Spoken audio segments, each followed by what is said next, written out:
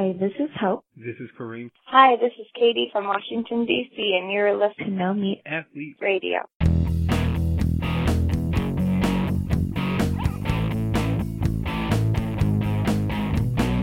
Hello, everybody, and welcome to another episode of No Meat Athlete Radio. I'm Doug Hay, and I am joined, as always, with Matt Frazier. Matt, good morning. Good morning, Doug. These professional intros, I don't know. It's a weird vibe. Yeah, you're not liking the vibe? I was kind of liking it. Okay. I don't know. Just we could be more casual. Yeah, I don't know. I mean, the whole show's kind of a train wreck, so it's just weird to sort of act like it's a serious thing. Serious journalism. Fair enough. Yeah. Fair enough. Anyway, what's going on? I'm traveling. I'm in Orlando. You're in Orlando, okay. I've been doing some soccer stuff, I presume. Yep, been doing soccer stuff. Orlando is one of our frequent haunts these days. Seems like we come down here every 2 months or so, which is okay. Kind of.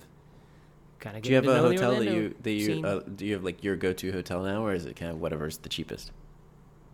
It's mostly whatever is on the cheap side. We are usually looking for a kitchen so that we can, not eat every single meal out. And that's really it. Recently though, I think I may have mentioned this before. I've been really into the Disney Springs. You know what that is? No. It's like a part of Disney World that is a bunch of restaurants, and it's basically like a Disney World park, except the attractions are restaurants, and it's free to get in, and it's free to park. But there's like people playing music out on the the quote unquote streets, whatever they are, the paths, and there's just different stuff. And there are stores and shopping and different things. So but it's official Disney, or is it like? Yeah, it's called Disney Springs, and it's. Okay. No, it's the real deal. They don't really have Disney characters, but they're Disney stores and stuff like that. Huh. And I don't know. For me, it's like it gives you what, to me, the best part of Disney is just like the fun vibe it has. Yeah. Except you don't have to pay for it. You can just walk around there. They have bars out in the I don't want to call them streets because you just walk there, but they're all these different beer setups and different things. So it's just like a kind of a family-friendly party Disney atmosphere. So we've been going there a couple times per visit recently, and I don't know. I like it. I think it's my favorite part of Disney. The part that you don't have to pay for. I like it. Yeah, exactly. Sounds great. Yeah. Cool. Well, we're headed into the Labor Day weekend. I have some fun things planned for the weekend. How about you? I guess you're just traveling. Yeah, I'll be driving home one of the days, and then I don't know what else, but just looking forward to a day off and chilling out. I don't know, be good. What are you doing? Eating some vegan meat, I presume? Yeah. We're having kind of an end of summer celebration. So tomorrow night, Friday night, we're going to the final home Asheville Tourist baseball game. Very nice. Which Always will be fun. And then Saturday night or Sunday night, it looks like it might rain Saturday night, but the plan is Saturday night we'll do a backyard camp out with a bunch of local cousins that are Liza's age. So I have a bunch of people over. We'll do some grilling and campfiring and sleeping in tents in the backyard. Cool. That does sound kind of nice. Sounds like a very nice way to end the summer. And is that going to count towards your running total of hours spent outdoors? Oh yeah, which I'm sure you're an hour outdoors, an hour outdoor. Oh, with the sleeping part, that is still up for debate. we have so far gone camping, I think twice this summer, and one time we counted it, and one time we didn't. So okay, but you're actually still continuing the streak. I mean, you're keeping track of this. Is that right? Oh yeah, every night. Every night there's an alarm that goes off, and we. Okay. We add it to what I was getting at there was I was going to make fun of you for dropping this habit, like the time when you committed to doing all these pull-ups and then you didn't buy a pull-up bar and just instead use the local playground. No. So we are thought fully for sure... committed to the 1,000 hours outside. I think we're up to like 800 and some hours, so we're in good shape. Gonna do it. Oh you yeah. Can stay inside for the next couple of months. We could, yeah. That's what I would. Yeah, after this weekend, we might officially be done. I don't know. So not really, but And then you can be done. Well, good for you. I think it's honestly, the vast majority of initiatives like that in our family, they just, they fizzle out. We forget about them after a week. And not that we have the outdoors one, but like if we're going to do something, like a word of the day every morning or something, we'll do it, and then it'll last 10 days, and then we forget about it. Which just happens. yeah. So speaking of pull-ups, I did pull-ups last night at 9:30 p.m. I was out for a little run and was almost by my house. Stopped by the pull-up bar. Is the playground kind of empty at that hour though? Yeah, the playground. It's real sketchy at 9 o'clock on the playground. Because people like you were there. Yeah, exactly. Now this is just the this is the actual pull-up situation, the actual pull-up bar. Right, the new installation. Yes. Yep. Got in. I got in off 5 pull-ups, but I have to take breaks is the problem. Gotcha. Okay. Well, that's something. I mean, was that the goal? Was it this year's goal? Was that when it began, or was it last year's? No, I think it was last year's goal. Okay. So I've been working on this for 20 months or something, but I'm getting there. All right. Good for you. I haven't done pull-ups in quite a while. I need to get back into that. Actually, with my last Orlando trip is when I really stopped doing workouts, and that was probably a month and a half ago. I just haven't. Was it when you climbed the rope? Oh no, that was Virginia No, Beach. that was Virginia Beach. This is more recent than that. I thought I did something memorable. I forgot I hit golf balls. I think I talked about that on here. Oh yeah, I remember that. Yeah. Yeah, but it's just so hot. Like our garage, I made this nice home gym in there. Not that involved. Has kettlebells and the pull-up bar. But like from May until still, it is just so hot in. I've said this so many times in Charlotte. That garage is just. I mean, you can't do a workout in there. I mean, you can, but it's really not pleasant. And if you're trying to build a habit and remove, friction, it's a ton of friction. So I don't know. I need to start doing kettlebells inside the guest room or something where it's nice and cool. I think that would really help me. But yeah, I'm struggling because of that. Well, the temperatures are cooling down. I guess there's a heat wave going on in the north, but in the northeast, but down here it feels like it's cooling down. So when you return home, hopefully you'll have a little bit of a nicer situation. Oh, good. All right, that'll be nice. Yeah. All right. Well, quick announcement before we get to our interview today. Yes. We've continued to do our morning show, our plant-based morning show, which has no official name yet, but I kind of like that one. Yeah, we keep doing it. It seems like we've sort of hit our stride. We've done it every day in a row now for, I don't know, a couple weeks. I had a little break during my golf trip. But, yeah, we've been pretty consistent, which is great. And I think we're going to nail down the time at 11 o'clock Eastern time every morning. From now indefinitely. Now until whenever. So weekdays, 11 a.m. Eastern. We've been doing it that time this week. We'll continue to, but next week I think will be the official start of that. And we'll probably keep telling you about it. So anyway, show up there and come say hi, interact. We try to make it interactive so people can type stuff and we respond to it. Maybe we'll start bringing people up onto the video feed perhaps. We'll see how that goes. But anyway, I think those who listen to the podcast who have come to that, I think enjoy it for that exact reason, that it's a little bit different format, a little more personal, and you get to hang out with us. Yes, it is a and lot of everybody fun. wants to hang out with us. Every morning. What could be better than that? Yeah. Exactly. Yeah, so that's that. Anything else there, Doug, or should we set up our interview? I think that's it. Who are we talking to today? Or who's Matt talking to today? Today it is Fiona Oakes, who she was in the Plant-Based Athlete. She's an accomplished marathoner / ultra runner. She has an ultra marathon now. They're running for good ultra. But I first came across her with Running for Good, which is the documentary. I think a lot of people have seen it. I watched it when it was on YouTube. Now I think it's on Amazon Prime. I'm honestly not sure, but it's Keegan Kuhn did it. Who I think he did Cowspiracy. And it's about her 2017. Wait, how do I say it? Marathon des Sables. Doug, is that the ultra running pronunciation? I think so. Sounds right. Des Sables is how it is spelled, but I don't know. Yeah. Anyway, she has an interesting story. She lost a kneecap due to a tumor at age 17, but she's got nonetheless a whole bunch. She's been vegan since age 6.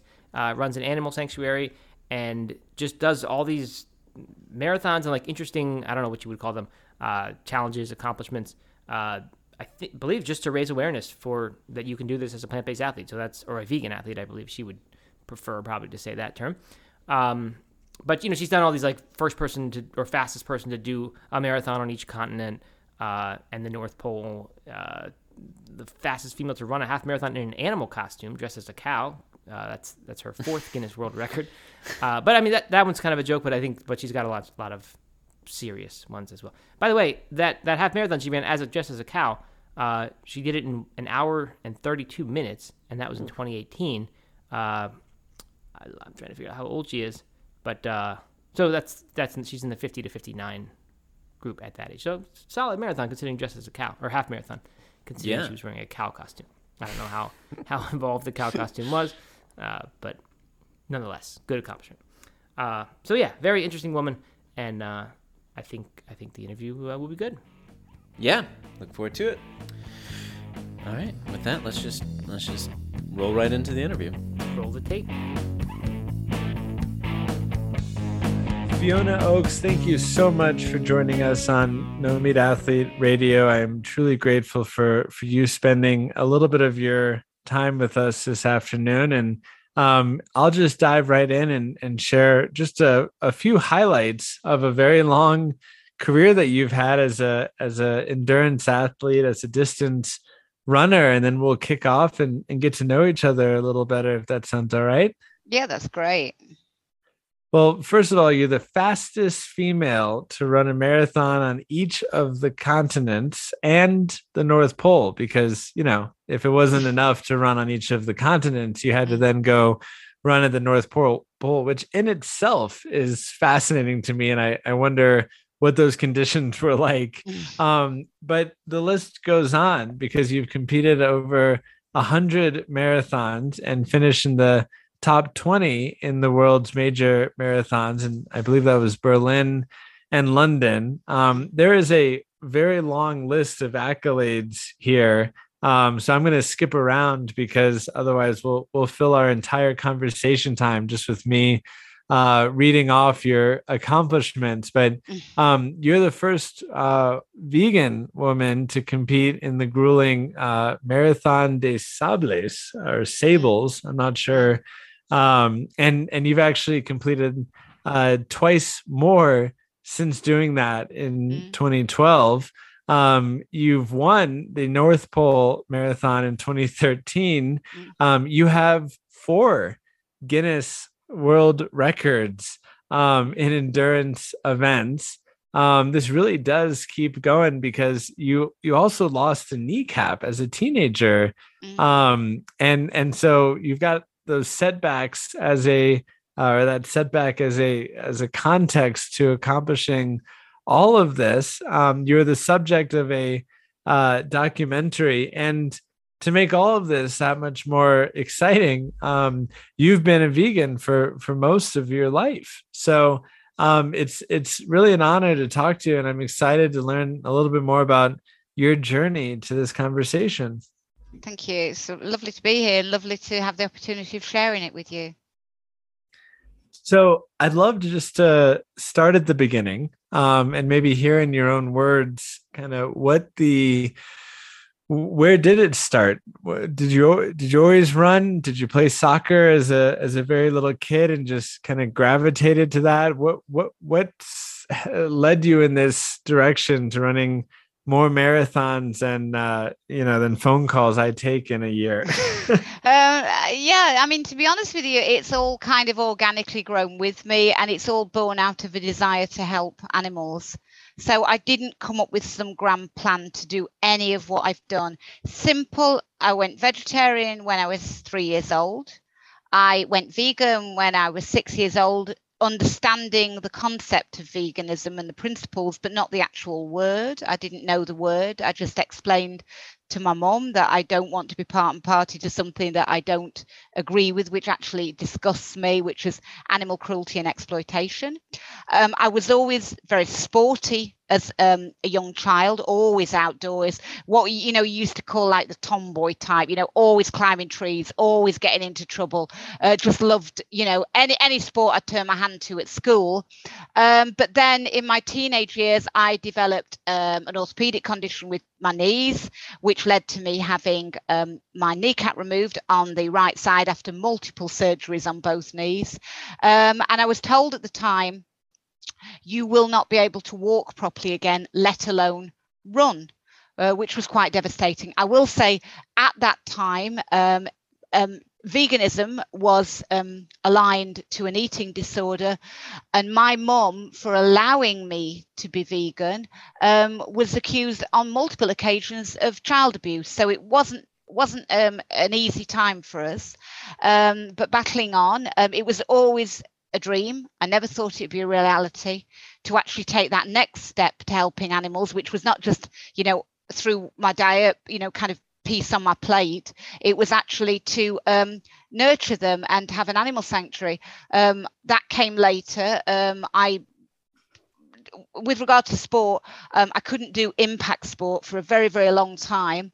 I had to take to cycling, push bikes, because my knee just simply would not allow me to take the impact of anything, running based. And that's why people find it pretty strange that I decided to start marathon running back in the early noughties, almost 2 decades ago. And what led me to marathon running is what leads me to pretty much everything I do in my life, which is trying to advocate for animals through whatever I happen to be doing. So when I joined the fire brigade, it wasn't a conscious decision. I've always wanted to be a firefighter. I was invited to consider being in the fire service because we run a retained station near where I live, and it's run on a voluntary basis. But it was, okay, I do like to do this sort of thing. I'm much more physically based than mental based. And how can I use this to advocate for animals? Because it is going to take up quite a large portion of my time. That's a little bit of an aside. So I started the sanctuary back in 1996, and after a while, it was always my dream. I never thought it'd become a reality. It was a very, very hard path to take, to make that big leap to actually have an establishment where I could actually dedicate myself to caring for animals. But what I realized very quickly, physically caring for animals, was that no matter how many I took in through the gates of the sanctuary, whether it be 440, 400, I wasn't addressing the cause. I was being kind of reactive rather than proactive. So I was desperately trying to find a way of reaching out to people and saying, hey guys, if you consider the option of plant-based living, looking at veganism in all its full glory, I've been vegan at that point for many years. I'm healthy, I'm strong, and I'm fit, because whenever veganism was addressed in the press or the media, it was always in a negative context.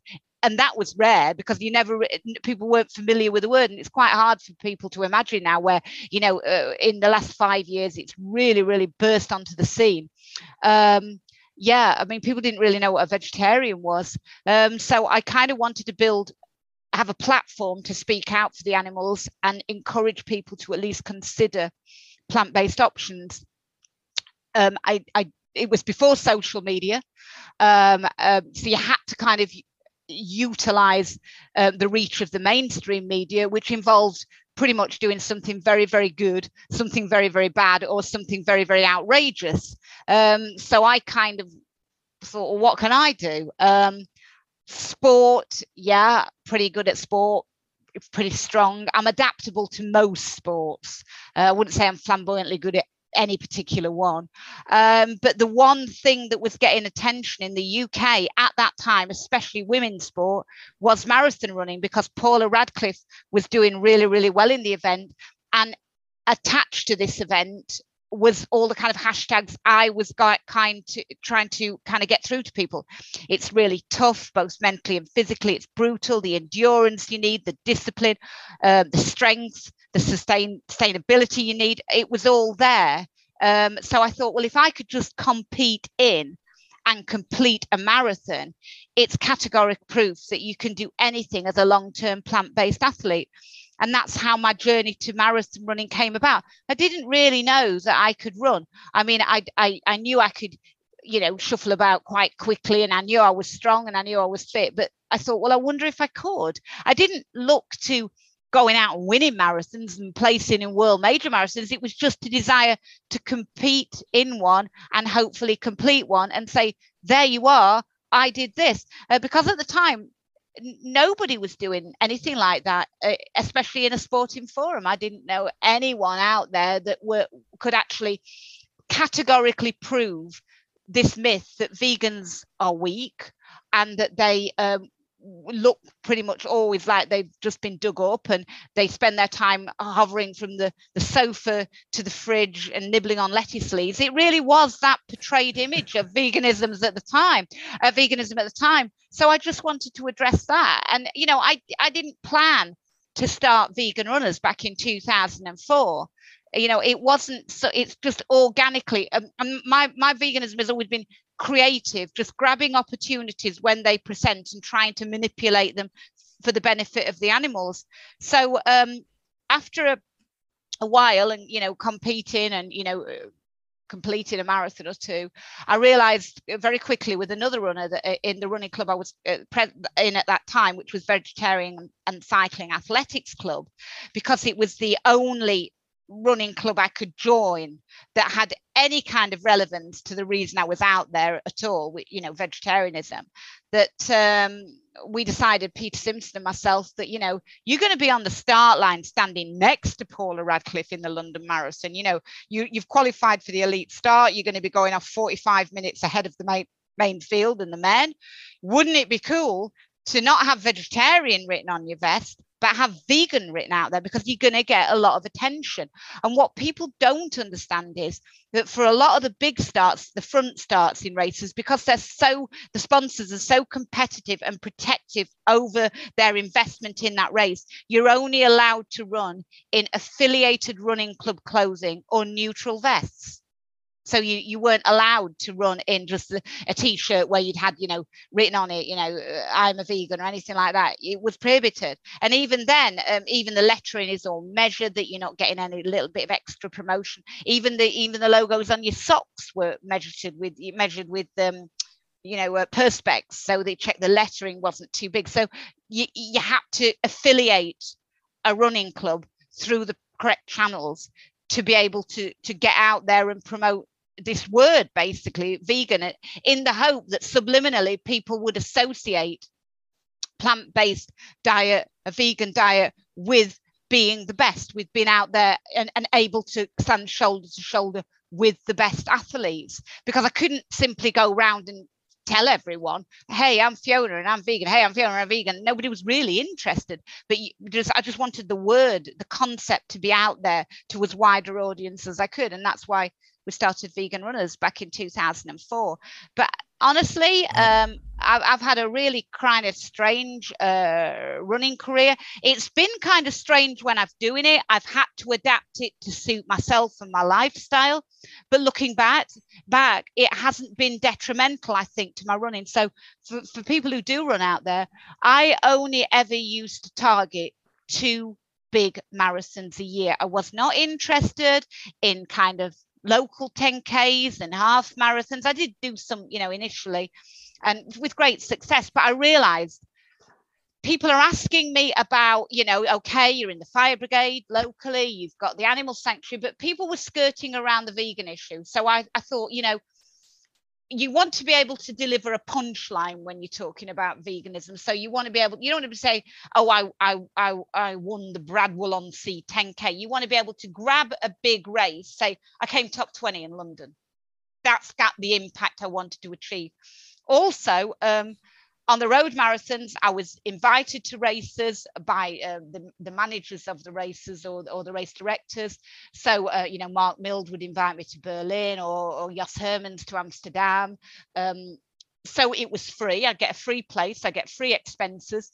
And also, I wouldn't need to be away from the sanctuary very long. I could literally hop on a plane or a train or whatever on the Friday night, run the race on the Sunday morning, and be back home very often on the Sunday afternoon, evening, or Monday morning, which meant that, you know, I wasn't distracted from caring for the animals, and it was and my funds, which I desperately need for the animals, weren't being displaced by going to races.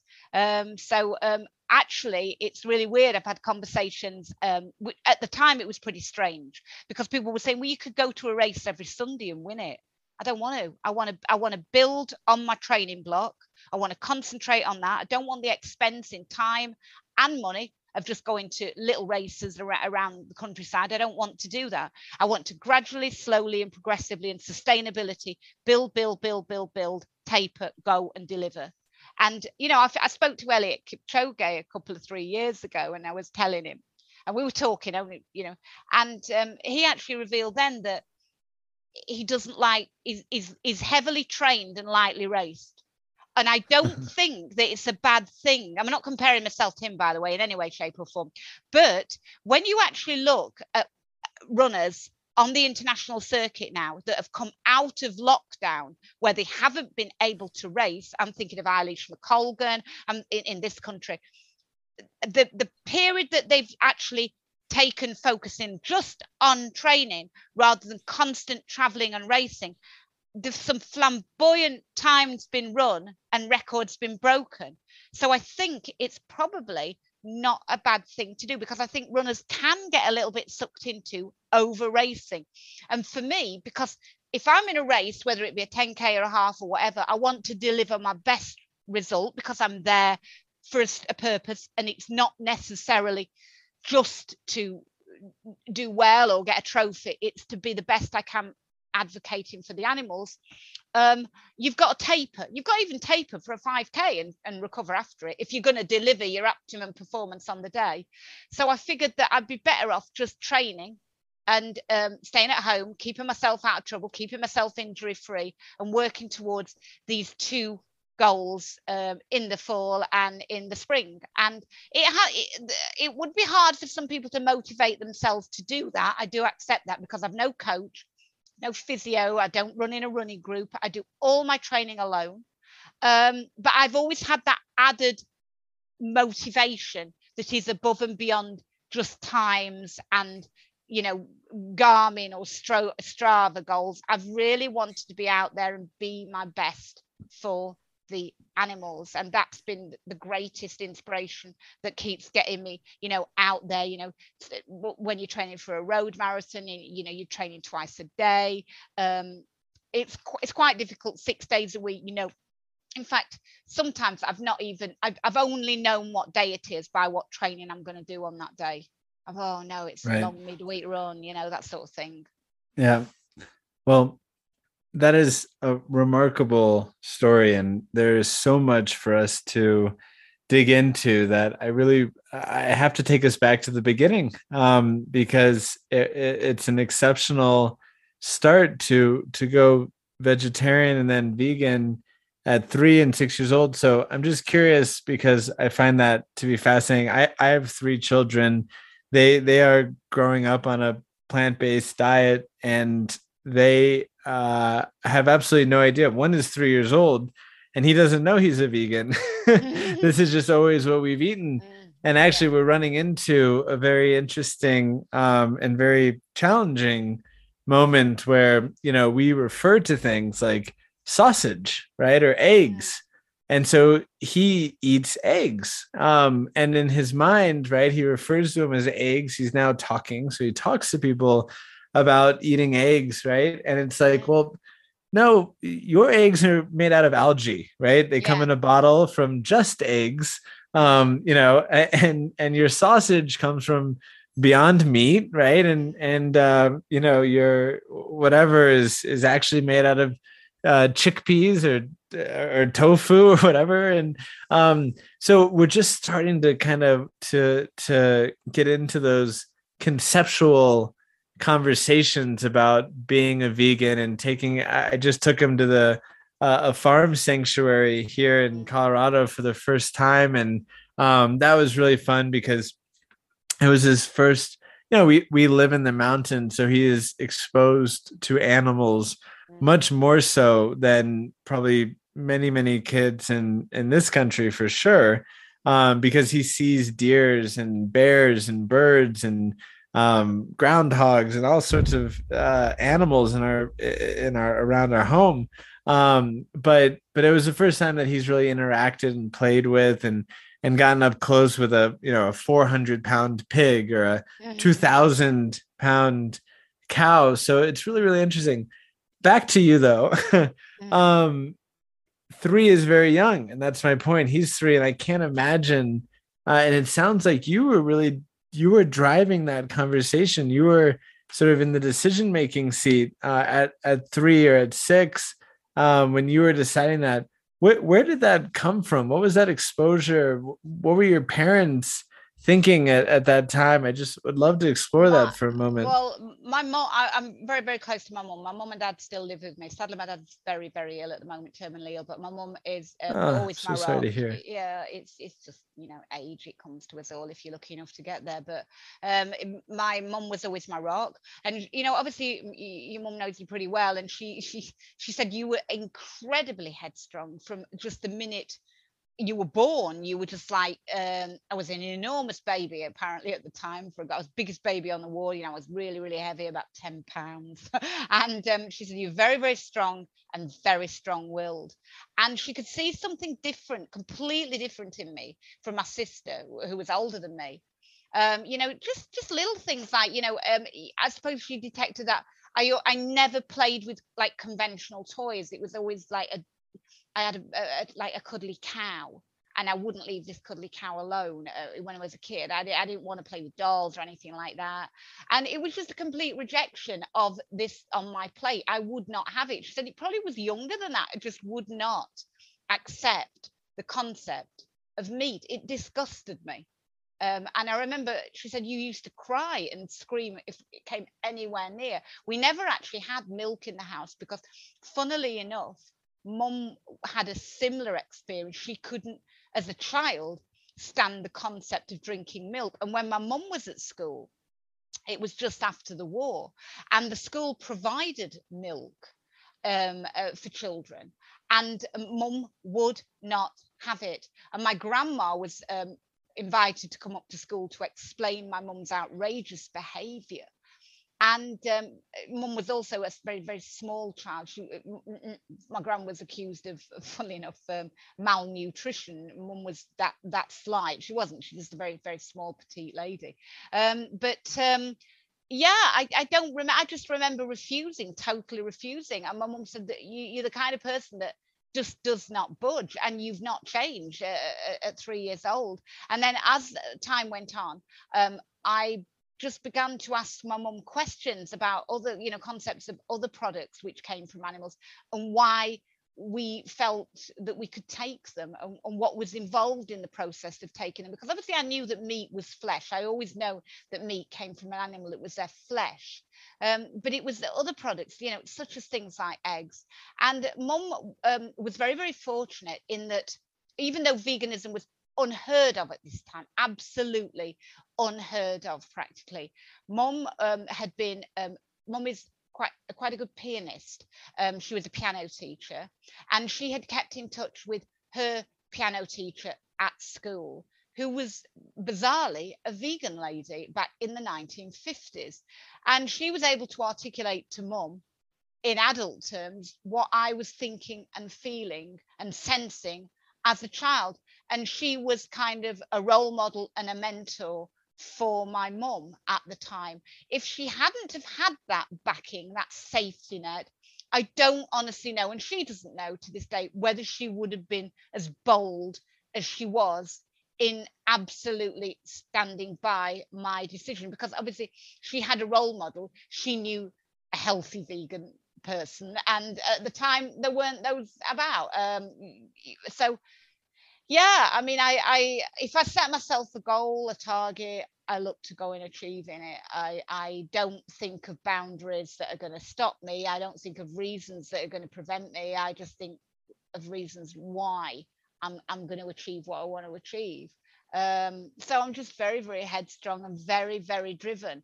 I actually would like to share with people that I don't really have, honestly, a talent for running. The talent comes, if I've got any talent whatsoever, in my mental ability to just keep driving and the determination behind what I do, and to not let roles and goals be defined for me. I'm going to set them myself and I'm going to get there. Obviously, they've got to be within reason. I'm not going to run a sub-2 marathon, no matter how much I tell myself I could. I've got, reasonable goals that I can achieve, and just, single-mindedly going for them. And where do you think that comes from in your upbringing? Was grit and tenacity, part of childhood upbringing? Well, I can tell you now that my parents weren't even vegetarian or vegan at the time. There was a little bit of a love of horses from my dad's side, but it's actually my grandpa on my mum's side. I was very close to my granddad, and we were like two peas in a pod, and he had that absolute stoic kind of not gonna fail ever kind of character that obviously has been passed down to me. And as I go on in life, I reconcile my own mental determination to his. Obviously, when I wanted to do, Granddad had a very hard life. He left school obviously at 13. This was back in like 1920 or something, and he had to go and work down a pit, which he did not want to do. And it was very, very long days, 5 days a week.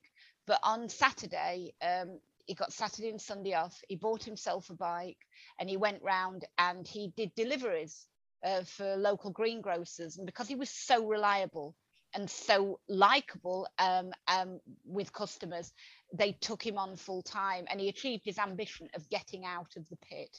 He didn't want to work down a mine. And it was very, obviously back in the 1940s, 50s, 60s, times were very different. And to afford to have extra things, you had to work extra hard. And he used to do shifts in a packing factory from 6 o'clock in the morning till 2 o'clock in the afternoon. He would come home. My grandma, who was a cleaner, left his dinner between two plates. He'd have it, he'd have 10 minutes rest, and then he went out on the afternoon for 4 hours window cleaning to afford the extra things, like my mum's piano. She had a baby grand piano. He wanted to buy her that. So he was very, very much tough. And I said, when I wanted to go to the Marathon des Sables for the first time, my mum was very, very worried. And I actually said to her, look, Granddad, he ran many Marathon des Sables in his life, euphemistic Marathon des Sables. He just never got a medal. I'm just going to be able to go out to the desert and run that race and get a medal, because his life was probably just as tough as that in other ways, but he didn't get that kind of accolade and glory for doing it. So it definitely comes from him.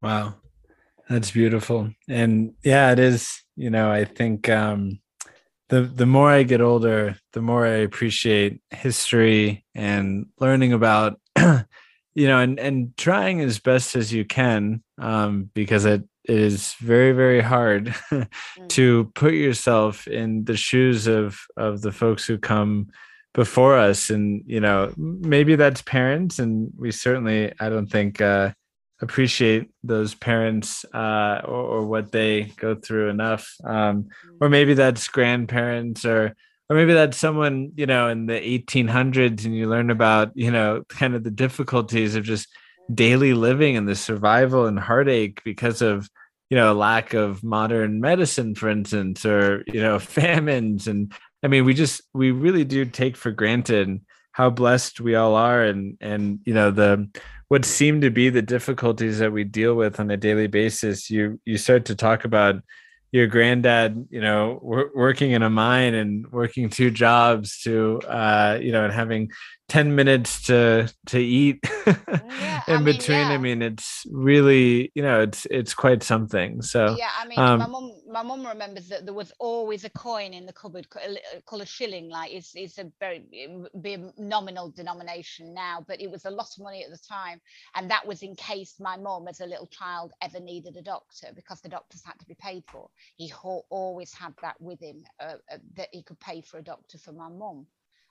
So yeah, we do take things for granted, and that's what particularly inspired me about running these ultra stage races. It's a great leveler, in terms of you really come back and it's a big kick up the, you know what, you realize that actually there's no hardships. I don't face any hardships compared to not just what past generations, what many present generations are facing out there. Many people around the world are really struggling and really suffering for things that we take for granted, such as water, food, medicine, fear, famine, all those things that we just don't have to worry about. And it's very, very humbling. And I think also, knowing my granddad like I did, it's all a very great way of reconciling myself. And because I would probably think I was a pretty freaky person compared to everyone else if I didn't think, but no, my granddad was very much, I know where this comes from in my family. This is, I can identify myself more easily by knowing my own history. Yeah, isn't it the truth? I want to transition because you spoke so passionately about your love for animals and your passion for protecting them. Obviously, that's why you created your farm sanctuary, and Tower Hill Stables, right? And I'm curious because I read that you have something like 500 animals. That is not an insignificant number of lives to take care of. As I mentioned, I was just at a farm sanctuary now, and just counting all the chickens and ducks and sheep and goats in my head, I can't imagine it's more than 100, and that's a big operation. Tell me, yeah, what is that like? And obviously you're no you're no novice when it comes to difficult things. That's one of the benefits of those ultra marathons, right? But I'm just curious if you can share a little bit of your experience, and you started that in 1996, so that's you've been doing this for now a quarter of a century. What have you learned? What are your thoughts, and how do we kind of expand that to create more opportunities for people to interact with these animals and educate and everything else that comes with creating these sanctuaries? Yeah, I mean, it's quite difficult. I mean, obviously my sanctuary's grown organic. When I started the sanctuary, I will say I didn't start it as a sanctuary. I wanted a place of sanctuary for the animals that I'd already rescued. I'd already got a very kind of menagerie of animals. I'd got, the smaller ones like cats and dogs and a few chickens, chinchillas, hamsters, or whatever at my domestic residence, my own home, like just a normal house on a road, And I had 8 horses at a local farm because I didn't have my own land. I had to entrust the horses' lives with a farmer, and then I would go to work all hours, every day, and overtime as well to pay for it. So I used to cycle to work. It's about 25 miles each way, call in at the farm, check the animals, do what they needed, check the horses, and then carry on into work. And I came home one day and I called the horses. 7 of them came, 1 didn't. That was Oscar. I found that he'd been impaled on a fence. The guy who owned the farm had allowed people to go in and shoot rabbits in the field that my horses were in. Oscar had got very startled because he was an ex-race horse. He was quite highly strung. He'd run into a fence. He nearly lost his life. He was at the vet for 13 weeks. And it was at that point that all my family kind of rallied together. And I do tell a story that I had a great aunt. She was 98 years old, and she used to keep her funeral money under her mattress in a sock. And she went, as soon as she knew there was even an inkling of a chance, I was able to actually finally get somewhere that the horses especially could live on my terms, under my protection. She just said, give this to Fiona and just make this happen. So that's how the sanctuary came about. It was really, really tough challenge. My mum was an absolute pivot in making it all happen. And I do joke and I say, you know, at one point, I think my mum had more mortgages running than Santander Bank. She was literally paying the mortgage on my old house because I couldn't sell that when we bought the sanctuary. Loads and loads of help from all my family. And it's kind of grown organically and expanded. At that point, I could then take the next step and I could rescue ex-farmed animals out of the agricultural industry, which is very, very exploitative. Obviously, you can't put a cow or a pig at a farm and ask like a livery yard to care for it. And it's just grown and grown and grown over the years. I've moved to a bigger property now, which is the place I'm presently at. I keep the animals in quite it's not unique way, but it's a much more natural way than a lot of people. I've got a lot of cattle. They live in a large herd with people overseeing that herd. I like to encourage the natural instincts of animals. So I like them to go out and graze. I like them to follow the sun. I like to mix the young with the old. So the horses, big and small. I've got everything from Percherons to Shetlands that live together. And I like to give them as much freedom as I possibly can. It is a big challenge, but you know, I've got people to help me. I'm very blessed. I'm very fortunate. My day starts very early in the morning. I start at 3:30 and I work through till probably 9 or 9:30, 10 o'clock at night. I'm very lucky that I don't need an awful lot of sleep. And regarding dedication to be able to go out in there and do it, yeah, I mean, it's just easy because you know, it's my vocation. It's something that's always been in me. Every day I kind of wake up in the morning. I don't always wake up and blast out of bed and think, you know, great, it's raining, it's snowing, it's windy, it's cold, and you know, I can go outside and work.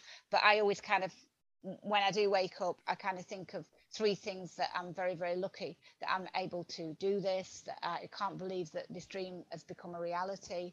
This dream that I've harbored for so many years it is actually happening. My life is that dream. And yeah, it's very, very hard work. I think the most tough thing about it is the worry. Rather than the physical work, it doesn't really get to me that much. I can take any amount of that, especially at the moment with the current instability in the world. You do worry how long you can keep it going financially, to be honest with you. But I rise to any challenge that's put to me, and I love them. They're my family. But I don't just think about the animals here.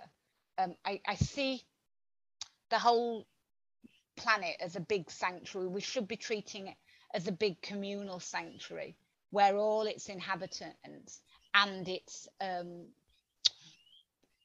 you know, the ground that we live on, the sky, the whole environment should be protected, because this is the only place we've all got. So I tend to run the sanctuary as a little tiny soundbite of how I would like to see the planet run. Everybody living in harmony, working together for one better world, and a better world for all, not just for some or a few, and that be non-human or human animals alike.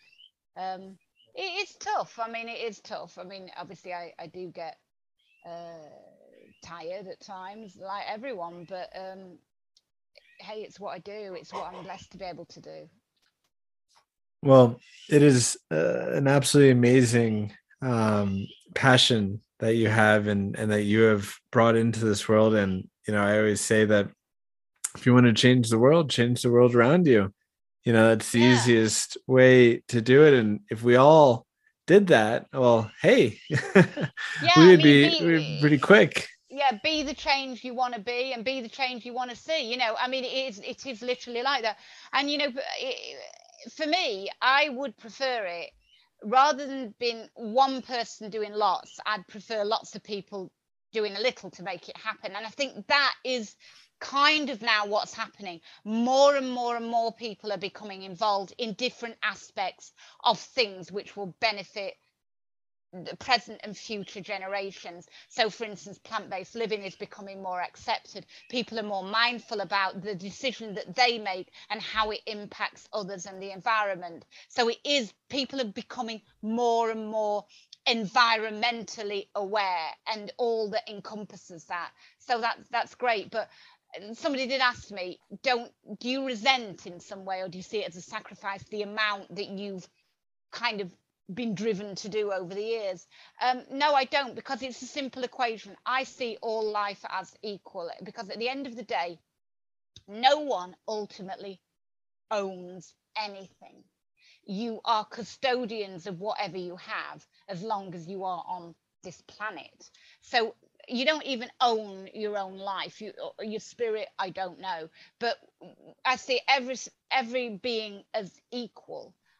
So if one being, that being my being, can facilitate the life and kind of the forever home, if you want, on the sanctuary of many lives, then it's a no-brainer that you would do it, because I'm only, in my view, as worthy as Rosie the cow that actually is just looking in the window at me now, or Ermintrude. But if I've got that ability through fate or whatever, that I'm in a position to help them, then you're going to do it. Surely you're just going to say, hey, I'll take a rain check on going out. I'm not interested in going out. I'm not interested in going on a holiday. I've never even been out really for a meal, if you want the truth. I don't go do anything but what I do here and run.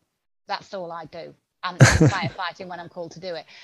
That's and that's cool. That's fine. It's not a sacrifice to me. I don't want anybody to put me on any pedestal. I don't want to feel that I'm in any way different or more or less important than the next person, because I'm just not. Everybody has a vocation. Everybody has a thing probably that they can do enough. Some people are unfortunate enough that they never actually realize that, but I think I'm lucky, and I also think that I'm lucky to have found veganism, plant-based living as early as I did. But I'm very quick to not judge others who have not.